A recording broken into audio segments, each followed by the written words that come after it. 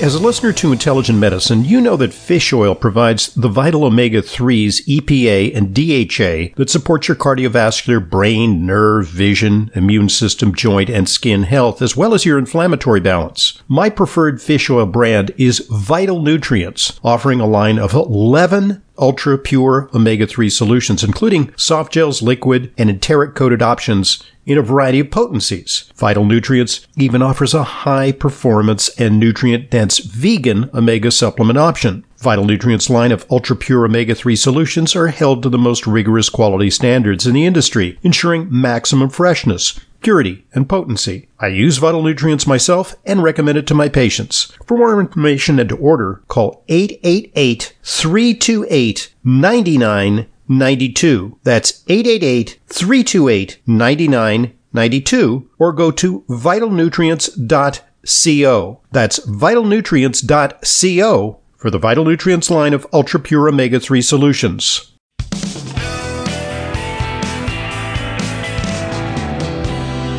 Welcome back to today's Intelligent Medicine podcast. It's part 2 of our weekly Q&A where we answer your questions. Questions come to questions@drhoffman.net. We mentioned that enough during this We have to mention it. We'll yes. mention it again, just yes, to remind because people. we really appreciate your questions. Yeah, and they're great questions and thought-provoking, and it gives us a sense of interacting with our audience, which we always enjoy. So if you want, send us your favorite or least favorite food. We'd love to hear from you. We enjoy comments too. Even critiques. Yeah. Just keep it clean. Yeah. All right. Okay. So, what's our next question? Yeah, we've got a question from Susan. I have high cholesterol. My doctor wants me to go on a statin. What natural way can this be addressed? Okay. So this is, excuse me, Susan, but this is the wrong question. The supposition is you have high cholesterol and your doctor wants you to go on a statin. Because high cholesterol is bad. Because high cholesterol is bad. And then as a lot of people do, they say, well, so ergo, what can I do to lower my cholesterol to make my doctor happy naturally? Because I don't want to go on a drug. Yeah. But let's back up a couple of steps. Number one, studies have shown that high cholesterol, even high LDL cholesterol, is not associated with the most important thing, I think you would agree, Leila, yes. is the risk of dying. Yes. Right? So cardiovascular disease notwithstanding, your risk of dying is lower when your cholesterol is in the range of about 200 to 240, roughly. That's what studies show. Mine is in that range, but that is a range where is a middle-aged or past middle-aged male, I would be an excellent candidate for a statin. But then you have to look at other factors. What's your HDL? What are your triglycerides? Those are two very important numbers. And let's look at your LDL particle size. Yes. Is it large or small? Right. Let's look at your ApoB, which is a very strong determinant of cardiovascular risk. And then let's look at you. Are you overweight? Sedentary? Yes. Is your blood sugar high? Do you have metabolic syndrome? Do you have high blood pressure? Have you developed diabetes? Have you... Those 4 conditions that you just mentioned, Dr. Hoffman, fatty liver, are the things that will cause the cracks in the coronary arteries where then superhero cholesterol comes out to make a repair. Right. Why are we blaming the repair guy? Right. However, it is unquestionable that in people who have a lot of plaque, yes. and I got to push back against some of these people saying, no way, no how should you ever take a statin. Yeah. They're going to kill you. Studies actually do not indicate that statins are associated with lower longevity or increase the risk of dying, especially in people who need them. Who've really had a heart attack. Who've had or have plaque. So I'll give you an example. Yeah. I had a guy come in. You know who I'm talking about, but it's just, I'll make it anonymous. Guy comes in. He comes in because his wife is a really happy patient. She's lost a lot of weight. She's turned her health around. She feels great. Mm-hmm. So she wants the husband to come in. Well, husband's more like a typical male. He's like a macho guy. He doesn't care. He's gained a lot of weight. He hasn't been to a doctor in like 20 years. Yeah. She wants him to see me. So he kind of grudgingly, comes in. And we do his first blood test in years. And his cholesterol is sky high. Yeah. And his ratio's not good. And he's overweight. Yeah. And it's not so good. So I go, you should get a coronary artery scan to see if this high cholesterol actually has an EBT impact. scan, right? Because it sometimes doesn't. Mm-hmm. But in this guy, he was very likely to have had some plaque. Yeah. Because of all these risk factors together. Yes. The test for this woman is to get this coronary artery. So anyway, I sent him for that. So he calls me up today and he says, Doc, I just want to know if you still want me to get that coronary artery calcium score. I said, well, what happened? He says, well, I developed atrial fibrillation since I came in. And so I was hospitalized. The doctor said, well, go to the hospital and take care of you. So they fixed it with medication and they gave him a blood thinner, which is the appropriate treatment. But then he went to a cardiologist. And by the way, this guy hadn't been on a statin. Yeah. Ever. I said, well, no doctor told you to go on a statin? He goes, I haven't been to a doctor. You're the first doctor I've seen in 10, 15 years. Yeah. He says to me, I've had a couple of injuries, but they never checked my cholesterol. So I said, well, did the cardiologist tell you to go on a statin? And he goes, no. The cardiologist did a stress test and found that it's likely I have a blocked artery. Wow. And he's going to do an angiogram. I said, well, then you don't need an EBT heart scan because the angiogram is more invasive. Exactly. It's actually going to tell us if you really have blockage. Right. That's like a more... And they'll stent him. They'll stent him, right? Yeah. And I said, and then it is highly likely that the doctor will put you on a statin, for which I will agree. Absolutely. Which I will agree. Yeah. So that's a case where it's highly indicated. Yeah. A woman, especially somebody who's a health nut who listens to intelligent medicine and is merely told she has high cholesterol, I'm kind of dubious about whether she really needs a statin, but I cannot say definitively with that information that's being provided. Exactly. So I'm not going to go to step 2. Right. Which is like, what should I do to lower the cholesterol that it's not clear she needs to lower. Exactly. But if she did need to lower her cholesterol, I would say use a statin. Yeah. Because statins have ancillary benefits besides lowering cholesterol. They have anti-inflammatory effects. And you can take red yeast rice. But that's a statin. I do have one bone to pick. That several of the most popular drugs that are around are actually natural medicines. Statins, which were derived originally from red yeast rice, which is available as a supplement. Rapamycin, which is an immune suppressant. No, rapamycin is for preventing organ rejection, but it's also an anti-aging compound. Wow. Otherwise known as sirolimus. And metformin, which is actually a copycat of goat's rue, which is an herb, and it's one of the most highly prescribed medications in the world, and may have anti-aging properties. Yeah. I have one bone to pick with statins. You need more CoQ10 because it decimates CoQ10 production, and it also messes with vitamin K. It does. Whereby it may contribute possibly to some calcification. So the use of statins in women also may cause more diabetes than in men. It does. Yeah, so these are things to take into consideration. We have to be very selective about that. But, right. But, when you net it out, in people who are high risk, the benefits outweigh the risks. There's nothing you undertake in life that's not a risk-benefit equation. Right.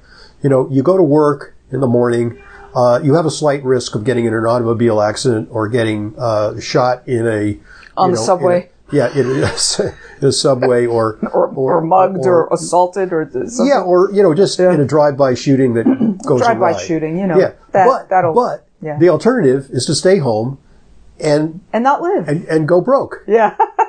So you go to work. So the question to ask Susan is, why is your cholesterol high?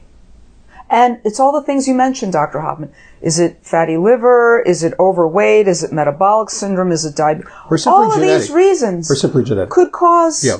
high cholesterol. Yeah. And it's not always amenable to diet. It can be. We've seen really remarkable reductions in cholesterol in proper diet. Especially with the raising of HDL and the lowering of triglycerides, which is huge, and the pattern, the particle of LDL becoming more pattern A. Diet has the enormous impact of changing all of that for the better. Did I mention inflammation, using a C-reactive protein, a highly sensitive C-reactive protein, to determine if your arteries are under the threat of inflammation. Yeah. That's an important part of the equation, too, because in somebody who has high cholesterol, but they have a very nice CRP, I'm less prone to say you need a cholesterol-lowering drug. True. Yeah. So, I hope this was informative. I don't mean to rebuke this person, but, I think it's a teachable moment when people say, the doctor says I need to go on a cholesterol-lowering drug. What can I take instead? Let's at least talk about the supplements indicated. Bergamot. Okay. Bergamot is good. Right. Right. What do you think of Panathine anymore? Panathine is a weak cholesterol lowerer. I think you have to take a lot. And then again, some of these things that lower cholesterol, like niacin, do they actually reduce the risk of heart attack or dying? Yeah. And with niacin, there was a disappointing study which kind of put the kibosh on niacin as a cardiovascular protectant, because they developed a niacin that was flush-free, and then they used it on people, and they found that while it did lower cholesterol dramatically, even raised HDL, it did not lower the mortality? The risk. Wow. Risk. So that didn't work. Here's another aspect to it is look at LP(a), because even in people with pretty good cholesterol, if you have a very high LPA, that's a danger signal, and that much more so than LDL. Yeah, more so. And that's in the research of late, which is fascinating. So, Susan, we're finding out more and more. The question to ask is, why is it high? And one of the reasons, I think maybe around 10% of my visits in the office are from people with precisely this predicament. Hi, I've been told I need to be on a statin. What say you, Dr. Hoffman? And what can I do? Even if I do need a statin, isn't there more to it than just taking a pill? Aren't there more measures I can take to protect myself? There and people come in for that. Right. As they do with you. Mm-hmm. So, thank you, Susan, for that question. Yeah, that was a really thought-provoking question. All right, a good point at which to pause, because we want to allow one of our sponsors an opportunity to message you with this important information. So here goes. Listen up. This episode of Intelligent Medicine is brought to you by Propax with NT Factor, a complete vitamin and mineral formula. NT Factor is the only nutritional formula clinically proven to reduce fatigue, whatever the cause, whether it be age, illness, or just being run down. NT Factor repairs damaged cells, restores healthy bacteria in your digestive tract. Clinical trials have shown NT Factor reduces fatigue by almost half, and it even reverses some symptoms of aging. I've been taking NT Factor for years, and now the 45-day money-back guarantee, you have nothing to lose. To order, call 800-982-9158. That's 800-982-9158. Or go to ntfactor.com. That's ntfactor.com. Thanks for listening. Thanks for supporting our sponsors, because they are the impetus behind the fact that Intelligent Medicine is a free resource to you. So they're very important to us, and we endorse them fully. They are perfectly consonant with our viewpoints about health and nutrition. So now back to our questions. We've got one from Carol. Dr. Hoffman, I'm interested in your thoughts on using pycnogenol for treating long COVID. Mm-hmm. Especially, she recently heard this on an interview. There was a study of about 60 participants who experienced some relief of long COVID symptoms after taking it for 3 months. She doesn't send us a link to any of this. I haven't seen the trial. Yeah. I hope that it's a good trial, because long COVID tends to remit anyway. If it's what's called an open trial, where a bunch of people were given that, and then a few months later they were asked if they feel better, I'm not sure that's conclusive. It should be a double-blind, placebo-controlled trial. Exactly. And people who are taking something to fix something, Yeah. they will more often Yeah. feel the benefit. That's why they give of it. placebos. Yeah. So, what I will say, though, is that it's plausible in the sense that long COVID may have a circulatory component. We now know that COVID is not just a respiratory disease, it's a circulatory disease. And that's why they give people blood thinners when they come down with severe COVID. Yeah. And Because of the blood I just clots. talked to a patient who said that they had COVID. I said, well, what did you do for it? He said, well, I called my primary. My primary care said, I'll send you a prescription for an antibiotic, which I'm not sure made sense. And there was no antiviral, but said take a baby aspirin every day for 30 days because there is a higher risk of blood clots. And actually, that might be warranted for people who take the vaccine because the vaccine has been causing blood clots in some instances. What would you say to, instead of baby aspirin, nattokinase? Yeah. Well, by the way, nattokinase rates very highly on listservs of people who suffer from long COVID. Yes. They were asked to rate the supplements which made a difference for them. And this is subjective, of course. This is not a formal study. But in terms of a survey, nattokinase is up there. And even more so, I think, than pycnogenol. But they have some similarities. Pycnogenol is a circulatory enhancer. And nattokinase might break up microclots, which are thought to be the basis for long COVID, but also vaccine injuries. Yeah. Interesting. Okay. All right. So, Carol, thank you for that. Pycnogenol can I take pycnogenol. Yeah. Yeah. That's good for circulation. And good for brain. Yeah. All of that. Blood pressure. Yes, certainly. As well. Okay. Thank you, Carol. We've got one from Sandy. I need an unbiased opinion, and I know that you will give me one. Oh, Dr. thank you for your confidence.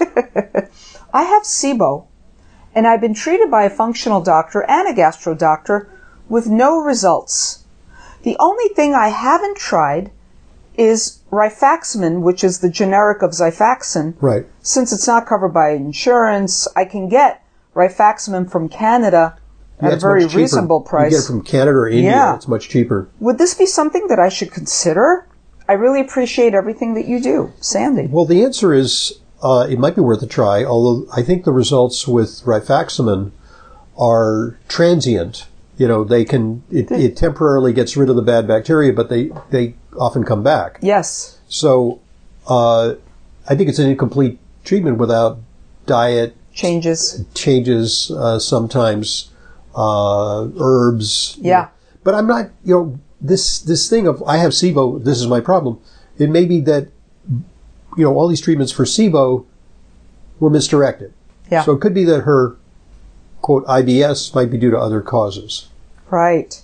Well, could be due to other causes, right? Yeah. So the SIBO test is very, very popular. Mm-hmm. And we're seeing more and more the breath test for hydrogen and methane, and sometimes for hydrogen sulfide. Right.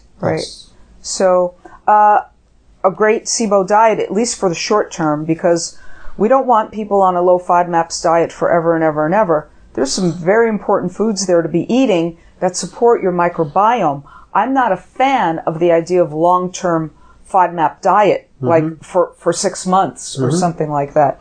For people with intractable SIBO, however, specific carbohydrate diet has gotten some very takes it one step further, results. Oh, and you know what? Speaking of specific carbohydrate diet, I was very happy to see, for those of you who saw that the breakingthevicious-cycle.info link has been broken or not in existence for a while. Oh, wow. It's come back.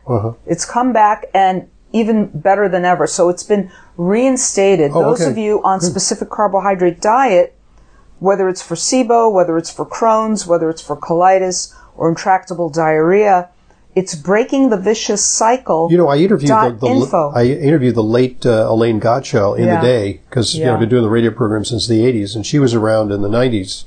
And I interviewed her. She's the author of Breaking the Vicious Cycle, the originator of this thing. Yeah. Because I remember I was giving a handout to our patients with IBD, and they'd call me and say, hey, this link doesn't work, this breakingthevicious-cycle.info. And it didn't for a period of time, but now it's back up, and it's changed. It's obviously changed. It's been more updated in terms of its look, in terms of how you're able to navigate it. I was looking at it early this morning. I was very happy to see it. Speaking of resources for low FODMAP diet, maybe you're aware of this.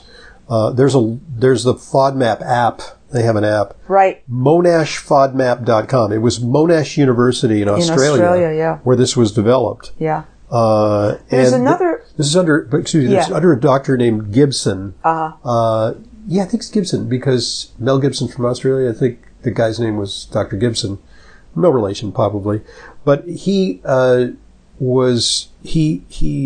something called Gibson's paradox, which is, yes, you want to reduce the bacterial proliferation in your gut so there's less gas formation and bubble, toil, and trouble. Yeah. But as you mentioned earlier, this actually results in the reduction in short-chain fatty acids, yes, which is not that healthy for the gut. Absolutely. So, absolutely. And that's the result we see in certain reports of the microbiome seeing not enough short-chain fatty acids, so we need more resistant starch. We need to reinstate those very, very healthy foods. There's another website by a doctor. I don't remember her first name. Starts with an A. Is it Siebecker? Siebecker, yeah. Siebecker, who also talks about a SIBO diet, but she leans more towards the specific carbohydrate diet, interestingly. Yeah. So that's really something. I remember I first found out about specific carbohydrate diet for SIBO. We had one patient, a young man, who had very, very, very intractable SIBO. It just wouldn't go away. And his primary symptom was nausea, just really, really bad nausea. Yeah. Low FODMAP's diet didn't do anything for him. Yeah. And on his own, he found specific carbohydrate diet, and voila.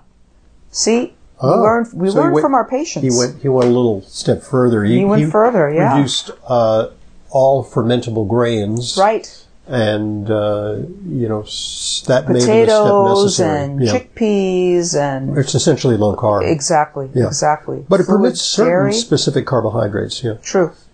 Which is our one of our primary treatments for ulcerative colitis Crohn's. Yes. All right. We have any additional questions? We have, let's see here. Yes. My name is Aaliyah, and I'd like to know how to lower my arachidonic acid levels and boost my EPA, DHA. My level of arachidonic acid is so high, I don't know what to do. Well, arachidonic acid is not always a bad player. It's generally thought that arachidonic acid, it is a precursor to inflammatory leukotrienes, and EPA and omega-3s are precursors to anti-inflammatory leukotrienes, but it's not that simple. Yeah. It's not that simple because you want the right amount of arachidonic acid to address inflammation in the body. It's supposed to be there, but you don't want too much. And that's often caused from a very poor diet full of a lot of inflammatory omega-6 fats coming from vegetable and seed oils, coming from a very grain-based diet. You know, people that are calling the plant-based diet, a lot of vegan diets, unfortunately, there's a lot of this particular vegetable oils. So the main food sources of arachidonic acid are meat, poultry, eggs, fish, and dairy foods, which actually... they don't translate to arachidonic acid in the body. Yeah. Actually, one of the ways to interrupt the synthesis of arachidonic acid is to take a lot of EPA. Yes. EPA will block the synthesis of arachidonic acid. Eating meat, poultry, eggs is not going to cause your arachidonic acid to go high. It's the eating of the other refined carbs, it's the grain-based diet that we're talking about that can promote a lot of high arachidonic acid, unless you're eating very poor quality meat. This is actually one of the reasons that I'm a little bit wary of some functional medicine testing, because it'll give patients and their practitioners notions that are actually not that actionable or beneficial. Mm-hmm. So when you just say, well, my test is high in arachidonic acid, it puts you in a dither because what can I do to fix that? Because I'm doomed. I'm going to get inflammation and heart disease. Well, it turns out that arachidonic acid is an essential fatty acid. It's an absolute requirement for the functioning of the body. Yes, prostaglandins and everything. Yeah, so it is, there's a bit of a push-pull on arachidonic acid. Right. So I would look at this person's overall health. True. It's actually not an essential, it's a conditionally essential fatty acid. We would look for other markers of inflammation, right? To see if it kind of is consistent with a very high arachidonic acid. But it's not just like you have a lot of arachidonic acid and you're going to, of necessity, have a lot of inflammation. Mm-hmm. It depends on a lot of other things. True. So, True. And of interest here's a little factor because I'm looking it up. Mm-hmm. You know, the cannabinoids, yes. One of them is called anandamide. And anandamide actually comes from a word in, I guess it's in is it the Buddhist tradition? Ananda, which is joy and ecstasy. Mm-hmm. Ananda. And arachidonic acid is a precursor to anandamide. Wow. So you don't have enough, if you don't have any arachidonic acid, you might not have enough joy and ecstasy. Hey, Aaliyah, I wonder if you're a very joyful person. She has a lot. That's interesting. Arachidonic acid promotes the repair and growth of skeletal muscle. Arachidonic acid is one of the most abundant fatty acids in the brain. It's also involved in early neurological development. So too much is not good. Some is good. Yeah. And there's even the suggestion that dietary supplementation of arachidonic acid was proposed for the early stages of Alzheimer's, but probably not really meaningful. I'm looking at Wikipedia, which is not always the most reliable source, but looks like a sciencey guy wrote this. Increased consumption of arachidonic acid will not cause inflammation during normal metabolic conditions unless lipid peroxidation products are mixed in. Okay, lipid peroxidation products are oxidized, essentially rancid fats. Yeah. Rancid fats like that dish of nuts sitting in the candy jar for months and months and months. Those would be rancid fats, for example. They actually have said there are clinical studies of arachidonic acid supplementation because they thought it might be good. But anyway. Interesting. But some amount of arachidonic acid is necessary for the body to deal with inflammation. So in a simplistic way, arachidonic acid bad, omega-3 is good, but that's too simplistic. Right. I think we're running out of our allotted time. Our biological clock is rapidly ticking, so it's time to to tip off. So reminder that you can take advantage of everything Intelligent Medicine has to offer. Follow our Intelligent Medicine podcast on your favorite podcast app, and you can get it on your smart speaker these days. Get new episodes every weekday. You can find me, not Layla, although her articles are on Facebook and Twitter. Yes, you're my agent. She prudently keeps herself I keep away from out of social those media. time suck modalities. And you can subscribe to the Intelligent Medicine newsletter. We had this patient today. He didn't even know we had a newsletter. Oh, my goodness. Yeah, so we had to tell him. We did, and we signed him up. Okay, so go to drhoffman.com, sign up for the newsletter. It's free. If you don't want to read it, don't. But it'll come into your inbox on a regular basis, and there's lots of useful resources there, including articles by you, Layla. Yes. You can read it all there. All right. Thanks for joining us. Until next week, I'm Dr. Ronald Hoffman, and this is the Intelligent Medicine Podcast. This is Layla Muden, RD. I see patients regularly, along with Dr. Hoffman. If you require a nutrition consult with me but live out of town, there's no need to travel to New York City. I have telephone consultations with clients from all over the country. Please visit drhoffman.com for more information. And to set up an appointment, call 212-779-1744. That's 212-779-1744. I look forward to being a collaborator in your healthcare.